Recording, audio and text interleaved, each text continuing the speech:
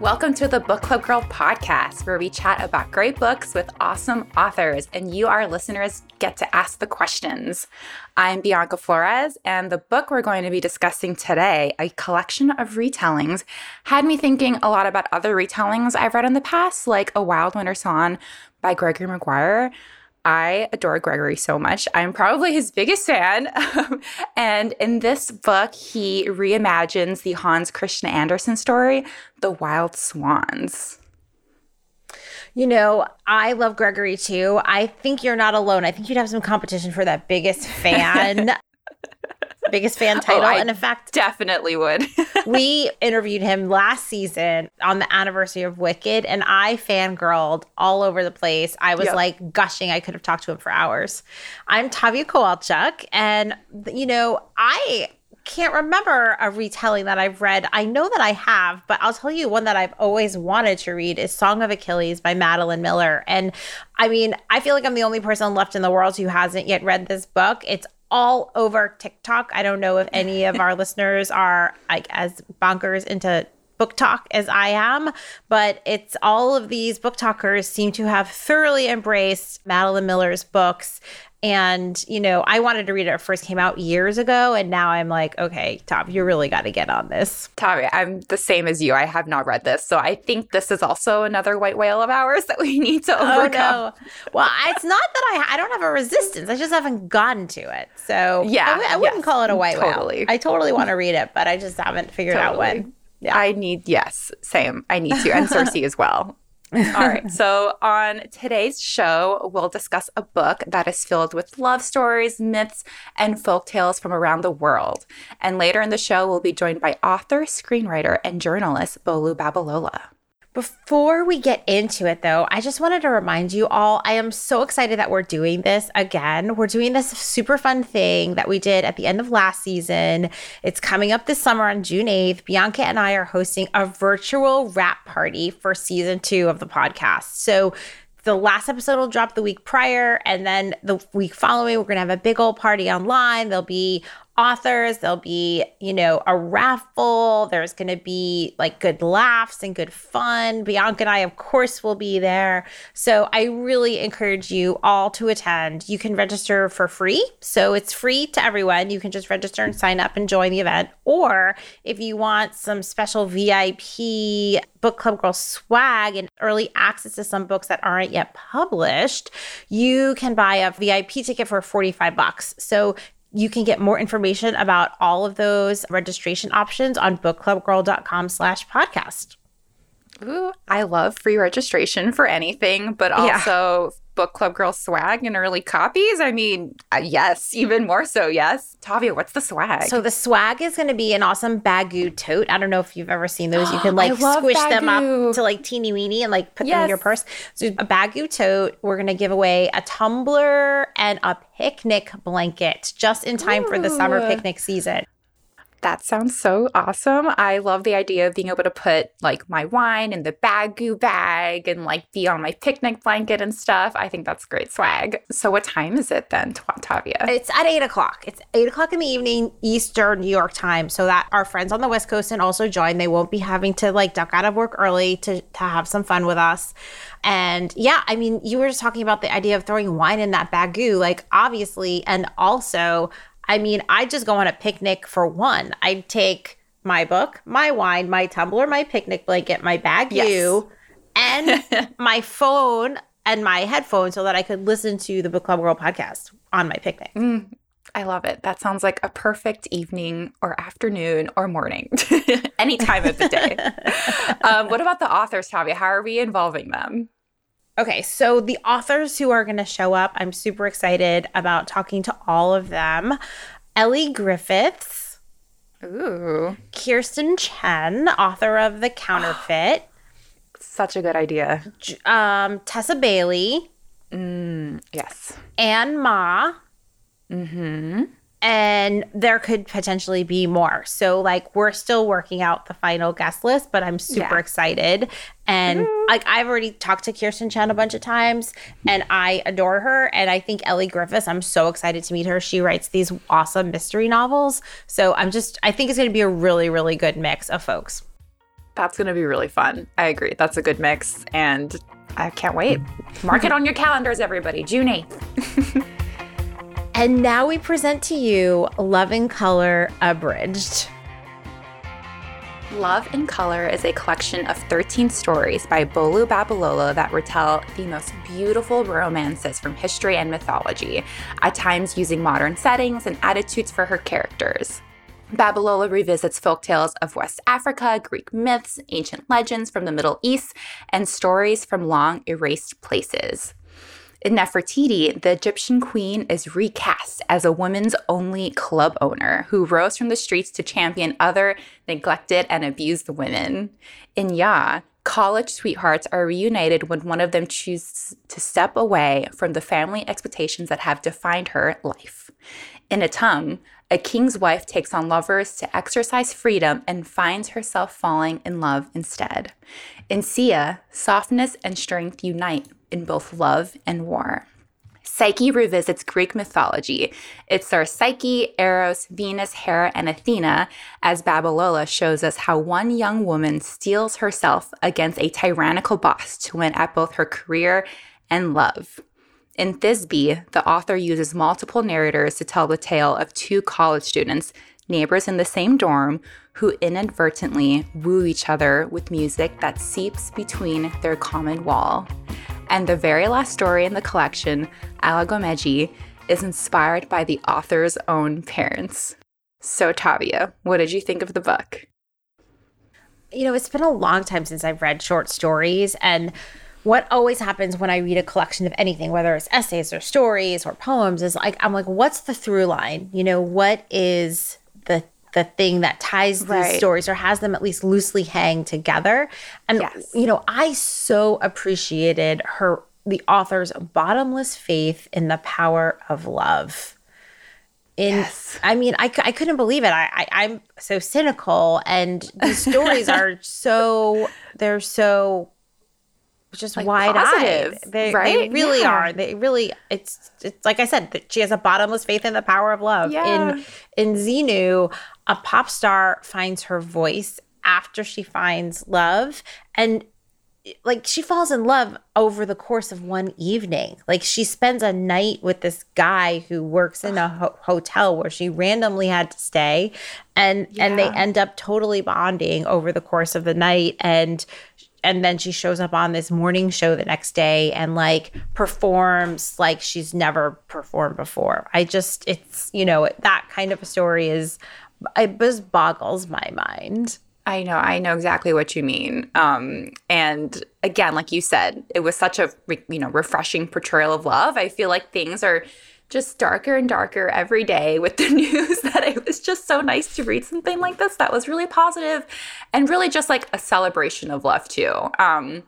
And it was also refreshing to have retellings about legends and myths of West Africa and the Middle East.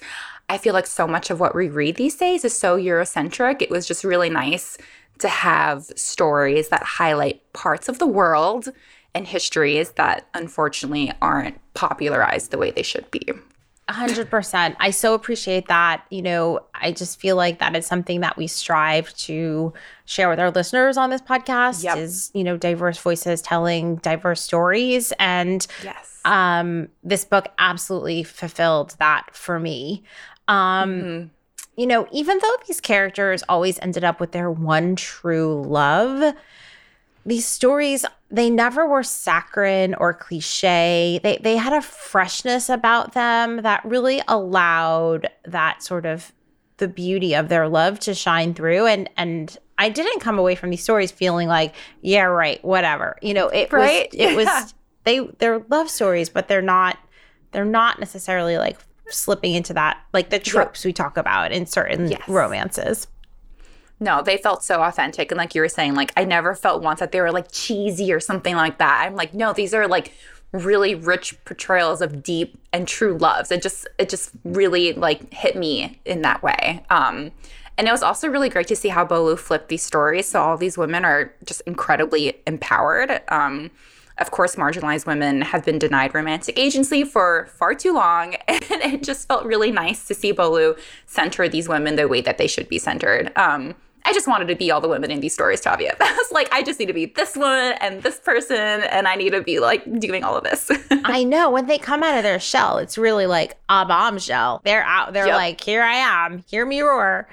So, that's so true. My favorite story, hands down, is Psyche. It's set in the office of a women's magazine. And that's a good one. And she does kind of go into the friends to lovers trope here, but she just handles it in such a way that it is so satisfying. And I mean, we were talking about, Eurocentric, like, yes, this is Greek mythology, but it was really fun to see the way she played with these Greek gods and really like brought out their sort of like historical personalities in this very uber contemporary setting. It was really fun. That was really fun. Toast to strong, powerful women falling in love. Always. Here's to that. Love making them stronger. We love hearing from our listeners. You can rate and review the podcast on iTunes or Stitcher or wherever you're listening to this episode. And you can also participate in conversations about great books in the lively comments section of our Instagram feed at Book Club Girl. I also love talking directly with listeners. Sometimes you guys find me on @TaviaReads. Please do connect with me there. It's so much fun. Today, we're joined by internationally acclaimed writer Bolu Babalola, whose book Love and Color is out now. Bolu, welcome to the Book Club Girl podcast. We are really excited to have you here with us on this episode.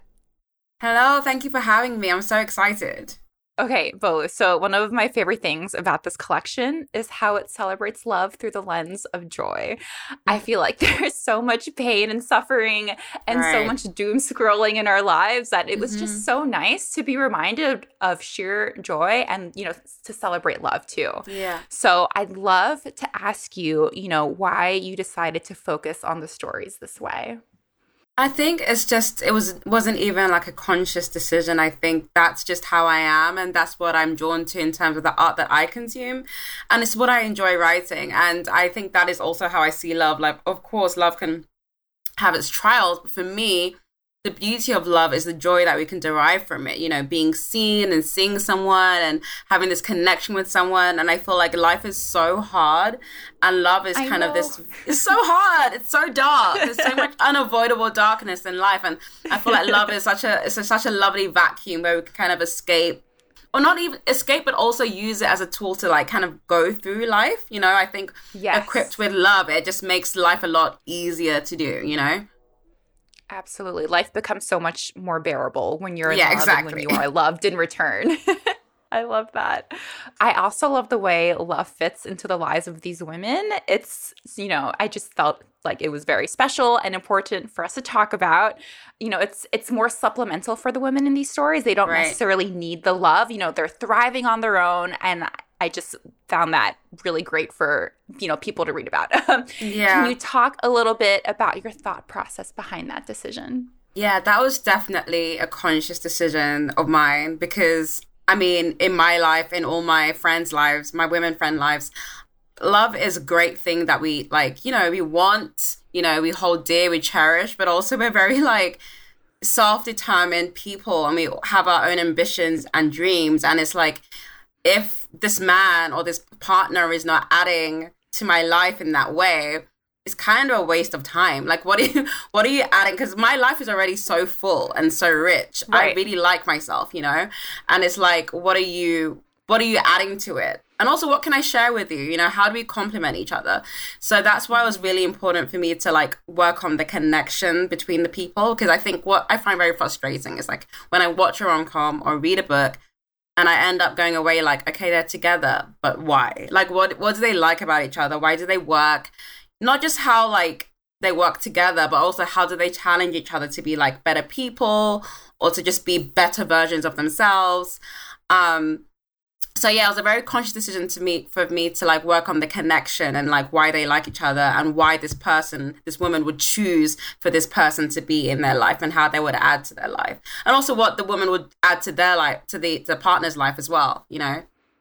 Totally. I feel like I could have read a story about any of these women just doing their own thing too. Yeah. You know what I mean? They get, you were saying, their lives were already really full. It was nice to see their lives added to because they were loved. And also I feel like there's this idea that, if a woman has it all, or she's like a career woman and she doesn't have time for romance, or like she's really hard.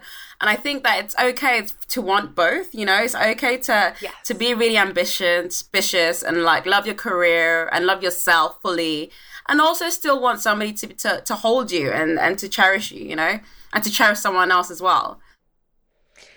Absolutely. So some of your stories, like Psyche or like Nefertiti, were written in a modern setting. Like it's a world that the contemporary reader recognizes as one that we inhabit. And others, like Ocean and Atum, maintain an older, more folklorish setting. They feel more traditional. They feel more like of the past. How did you decide which stories would get the modern treatment? Honestly, it just was like, I just decided on the fly. Like it was who this character is.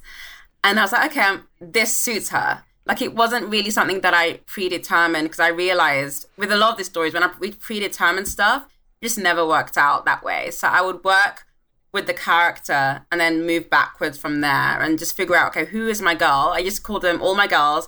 Who is my girl? What does she want in life? And how would she interact with the world? What is a story that would work for her? And then fix kind of the time frame around that. The period around that. So yeah, it was just really working with, okay, where does this girl fit in, you know? Well, I just absolutely loved Nefertiti as like this badass, you know, sort of avenger for abused women. I thought that was absolutely genius. Yeah, I just really wanted, I think that I wanted, that what I love about Love in Colour is that I got to like genre hop within like the romance sphere. So Nefertiti's kind of like a noir thriller kind of vibe. Then you have Nanelli, which is like kind of like a high school kind of like rom-com vibe. You know, the Clueless, like Two Other Boys, like that kind of thing, which I love. So what I really loved about writing this book is that I got to really explore and celebrate the elasticity of romance, which is like it can be in any different setting, you know? It's so versatile. Right. You're going to find love anywhere, I hope, right? You're going to find love anywhere, exactly. You're listening to the Book Club Girl podcast, where our guest this week is Bolu Babalola, whose book Love in Colour is out now. You can read more about Bolu's books at bookclubgirl.com. Coming up on the Book Club Girl podcast, we ask Bolu about her affinity literary character. Do not miss this one. This episode of the Book Club Girl podcast is brought to you by Punch Me Up to the Gods by Brian Broom. This memoir explores his heartbreaking, eye-opening, moving, and at times hilarious experiences as a young Black boy desperately trying to fit in as an outsider growing up in Ohio. Welcome back to the show. Each week, we bring you a fascinating new conversation with an author who's written a book we think is a great choice for book clubs to read together. Today, internationally acclaimed writer Bolu Babalola is here with us answering questions about her collection of short stories, Love in Colour. So one of our listeners, Christabel, reached out to us and she wants to know, Bolu, what is your favorite love story of all time? Of all time? Oh gosh, I have so many that I just don't... I can say like my favorite type of love story. I think that's better because there's so many. I don't even know where to begin. I know, my head is so full. There's so many. Yeah. But my favorite kind of love story is one that is like friendship based. So that's like When Harry Met Sally's. Yes. Yeah, I just love that. Obviously, in terms of TV, I really love New Girl because of Nick and Jess. I just love it when there's humor and there's warmth and there's friendship. And it's just like, even if you don't really understand... Even if you don't like the characters individually, like I'm not a massive fan of Harry as a person in When Harry Met Sally. But that being said, like I wouldn't date a guy like Harry, but I can see why they would work. And I can see that their friendship is so real and their foundation is real. And that's what romance is to me. I just love friendship-based romance. Like I said, like I always want to know why they work together, why they've chosen each other. And I think friendship is such a great prism to see that. You know, for me, romance doesn't exist without friendship. I really like that. And now I want to go see When Harry Met Sally again. It's been too long. It's been a year. It's too long. So good. Way too long. In the short story Naeli, you almost invert the original story, which is how Koshi chose his wife. And would you tell us a little bit about how you rewrote this legend from a modern and feminist point of view? Yeah, so the original story, I really struggled with it. I was going to abandon it. And my editor was like, no, you can do something with this. So she was given a crocodile skin to hide her beauty or something in the original folk story. And one day she was bathing and Kosi saw her without the crocodile skin and fell in love with her because he saw that she was beautiful underneath that.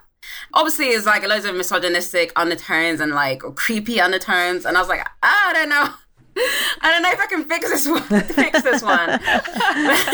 But when I really thought about it, I was like, actually, I can do something about being seen for who you are, regardless of, what other people think about you. Because in the original story, people were mocking her because they thought, she had like a weird skin thing because of the crocodile skin.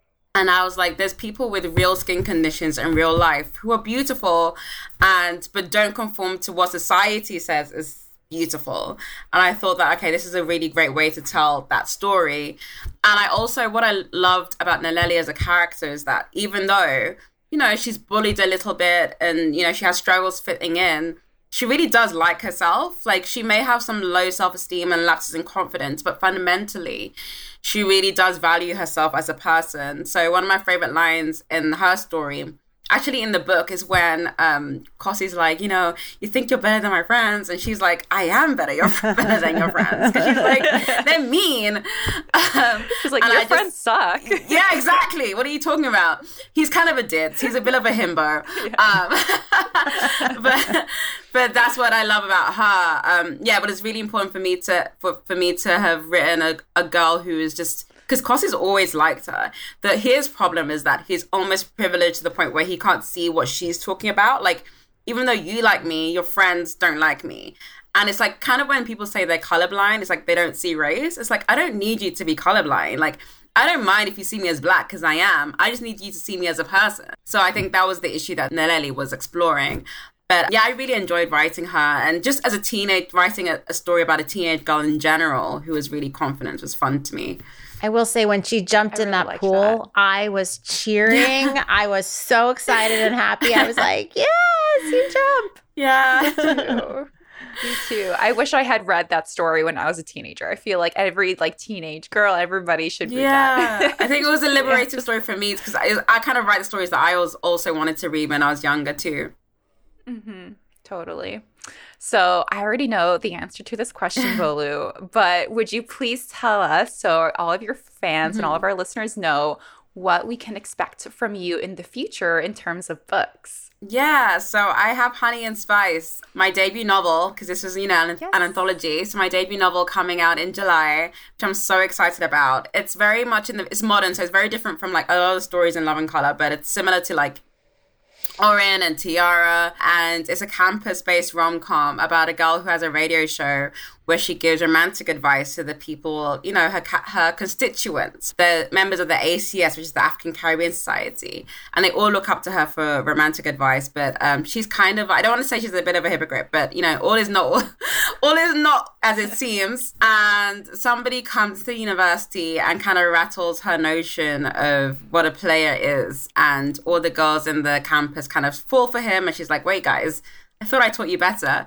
But through a series of events, they have a clash, a fake relationship ensues to save both their reputations, and obviously, sparks fly. But yeah, it's a rom-com that definitely explores friendship, not just between, a woman and her partner, but also friendship among women as well, and community, which is really fun for me to write too.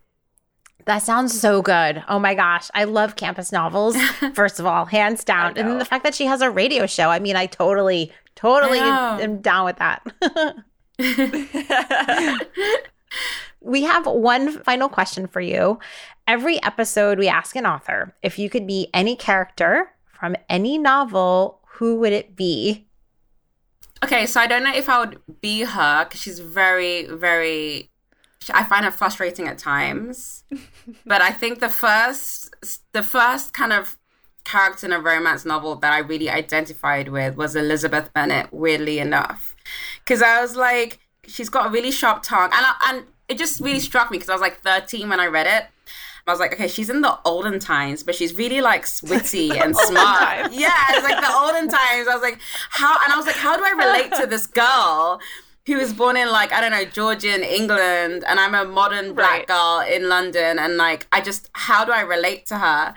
But I really enjoy her because she's really strong-minded, and she does make some little bit of, weird decisions in the book, but also ultimately she's a woman who knows her mind and also knows when she's wrong and has the grace to recognize when she's wrong. So I don't know if she's the person that I would be in, like, of all time, but she's definitely one of the first kind of protagonists that I saw myself in. Jane Austen is like transcending time. You're the third author who said a Jane Austen character. Really? That's amazing. I love that. For me, she's like the blueprint of like rom-coms. Yeah. Pride and Prejudice for sure. Yeah. Bolu, thank you so much for joining us today. We had an awesome conversation with you. Thank you for having me. I am so excited for Honey and Spice. It's so good to know that there's more coming after Love and Color. It was such an enjoyable read. And I wish you the best of luck with that when it comes out. Thank you so much. I had so much fun, you guys. Thank you. Thank you. In just a short moment, we have a special treat for you. This episode's audiobook clip is from Bolu Babalola's forthcoming novel, Honey and Spice. Thank you for listening to our interview with Bolu, whose book Love and Color is out now. To find out more about Bolu and Honey and Spice, head to bookclubgirl.com/podcast, where you can also find links to everything mentioned in this episode. Like what you heard? Subscribe on iTunes, Spotify, Stitcher, wherever you get your podcasts. And while you're there, give us a rating and leave a review. Another way to help spread the word about the Book Club Girl podcast, tell a friend. It really helps others to find us. This is our last author interview in season 2 of the Book Club Girl podcast. Next week, tune in for our season 2 wrap-up show. You won't want to miss it. And don't forget, if you haven't read any of the books we discussed this season, you can head over to hg.com and use promo code BookClubGirl for 25% off. That is a whole 25% off and free shipping for any book discussed on this podcast. Oh my God, guys, I totally hope you join us for the wrap show. It's going to be online with video. Go to bookclubgirl.com/podcast to get your tickets, free or paid, your choice. We love hearing from our listeners, as we say over and over. So please do email us at thegirls@bookclubgirl.com or post in the comments on our Instagram feed @bookclubgirl. You can also leave us a voicemail. Very old school, 212-207-7336. Your voicemail or email could very well end up being read on the show. But before we go, we'd like to thank Caroline Quash of the Hangar Studios, who produced today's episode, and Rosalia Ryan, our editor and audio engineer at Hangar Studios. Until next time, I'm Tavia. And I'm Bianca. Happy reading.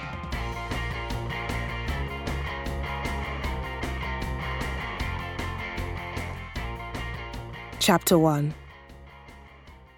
Do you like that? I shifted on the bed as the 50-thread count sheet scratched against my calves. Biggie was staring down at me from across the room, in 24 by 38 form, half peeling, half clinging to the wall with contraband blue tack, his crown wonky. An apt display of the indignity of being stuck as a witness to everything that went down in the 20-year-old guy's uni room. My guy, not my guy, but my guy, was using my left breast as a stress ball.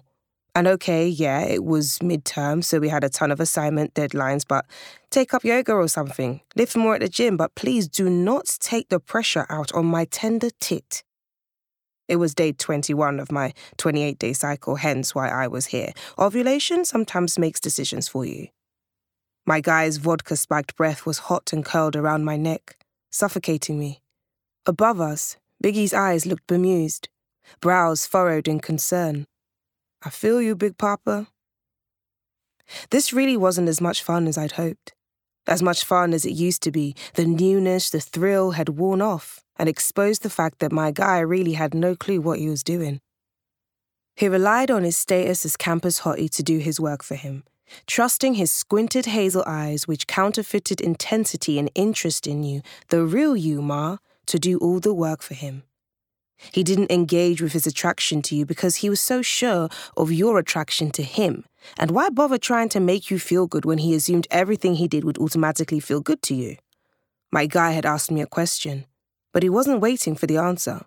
He moved to suckle at my neck aggressively, toothily, still using my boob as a distraction from the 3,000-word essay on macroeconomics he had due in about 9 hours. Honestly, why do so many guys mistake vigor for technique? Like, okay, you want me, this much is clear and frankly understandable, but what are you going to do with it? Where is the finesse, hun? The clear understanding that you are handling a masterpiece. You've got this far, appreciate it. I shimmied beneath him, and for a few seconds the movement deluded him into thinking he was doing something right. He groaned an, "Oh, is it, babe?" until he realized I was shimmying out from under him to sit up straight, snap my bra back on, slip on my t-shirt, pull down my tan corduroy mini and shrug on my leather jacket. It ain't, babe. Babe? His hazel eyes were soft with confusion, and bless his soul, I got it. This didn't happen to him. Usually, this shouldn't happen to him, according to his calculations. All collegiate dating interactions were calculations, and his were him plus girl equals whatever he wanted it to equal, because look at him for fuck's sake. How could she not want what he wanted?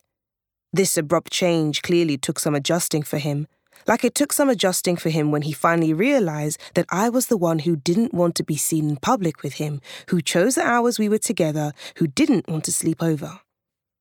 It turned his little world inside out, that he wasn't the center of mine, and part of his attraction to me was fascination, exploration of the unknown, a girl who don't want to be cuffed by me safari. I untucked my braids from the back of my jacket, slipped on my boots. I hate it when you call me that. Don't call me babe. I've told you before. I moved to the mirror pinned against his wardrobe. It was smeared with antiperspirant matter that hadn't been wiped and was framed by vaguely sexual-sounding motivational workout slogans. Rise and grind, beast mode, feel the heat. I stared at the mirror. Then slipping out a baby wipe from my leather satchel, I wiped my lips, disinfecting them, removing the organic, locally produced lip gloss known as My Guy's Saliva for something more fruity smelling.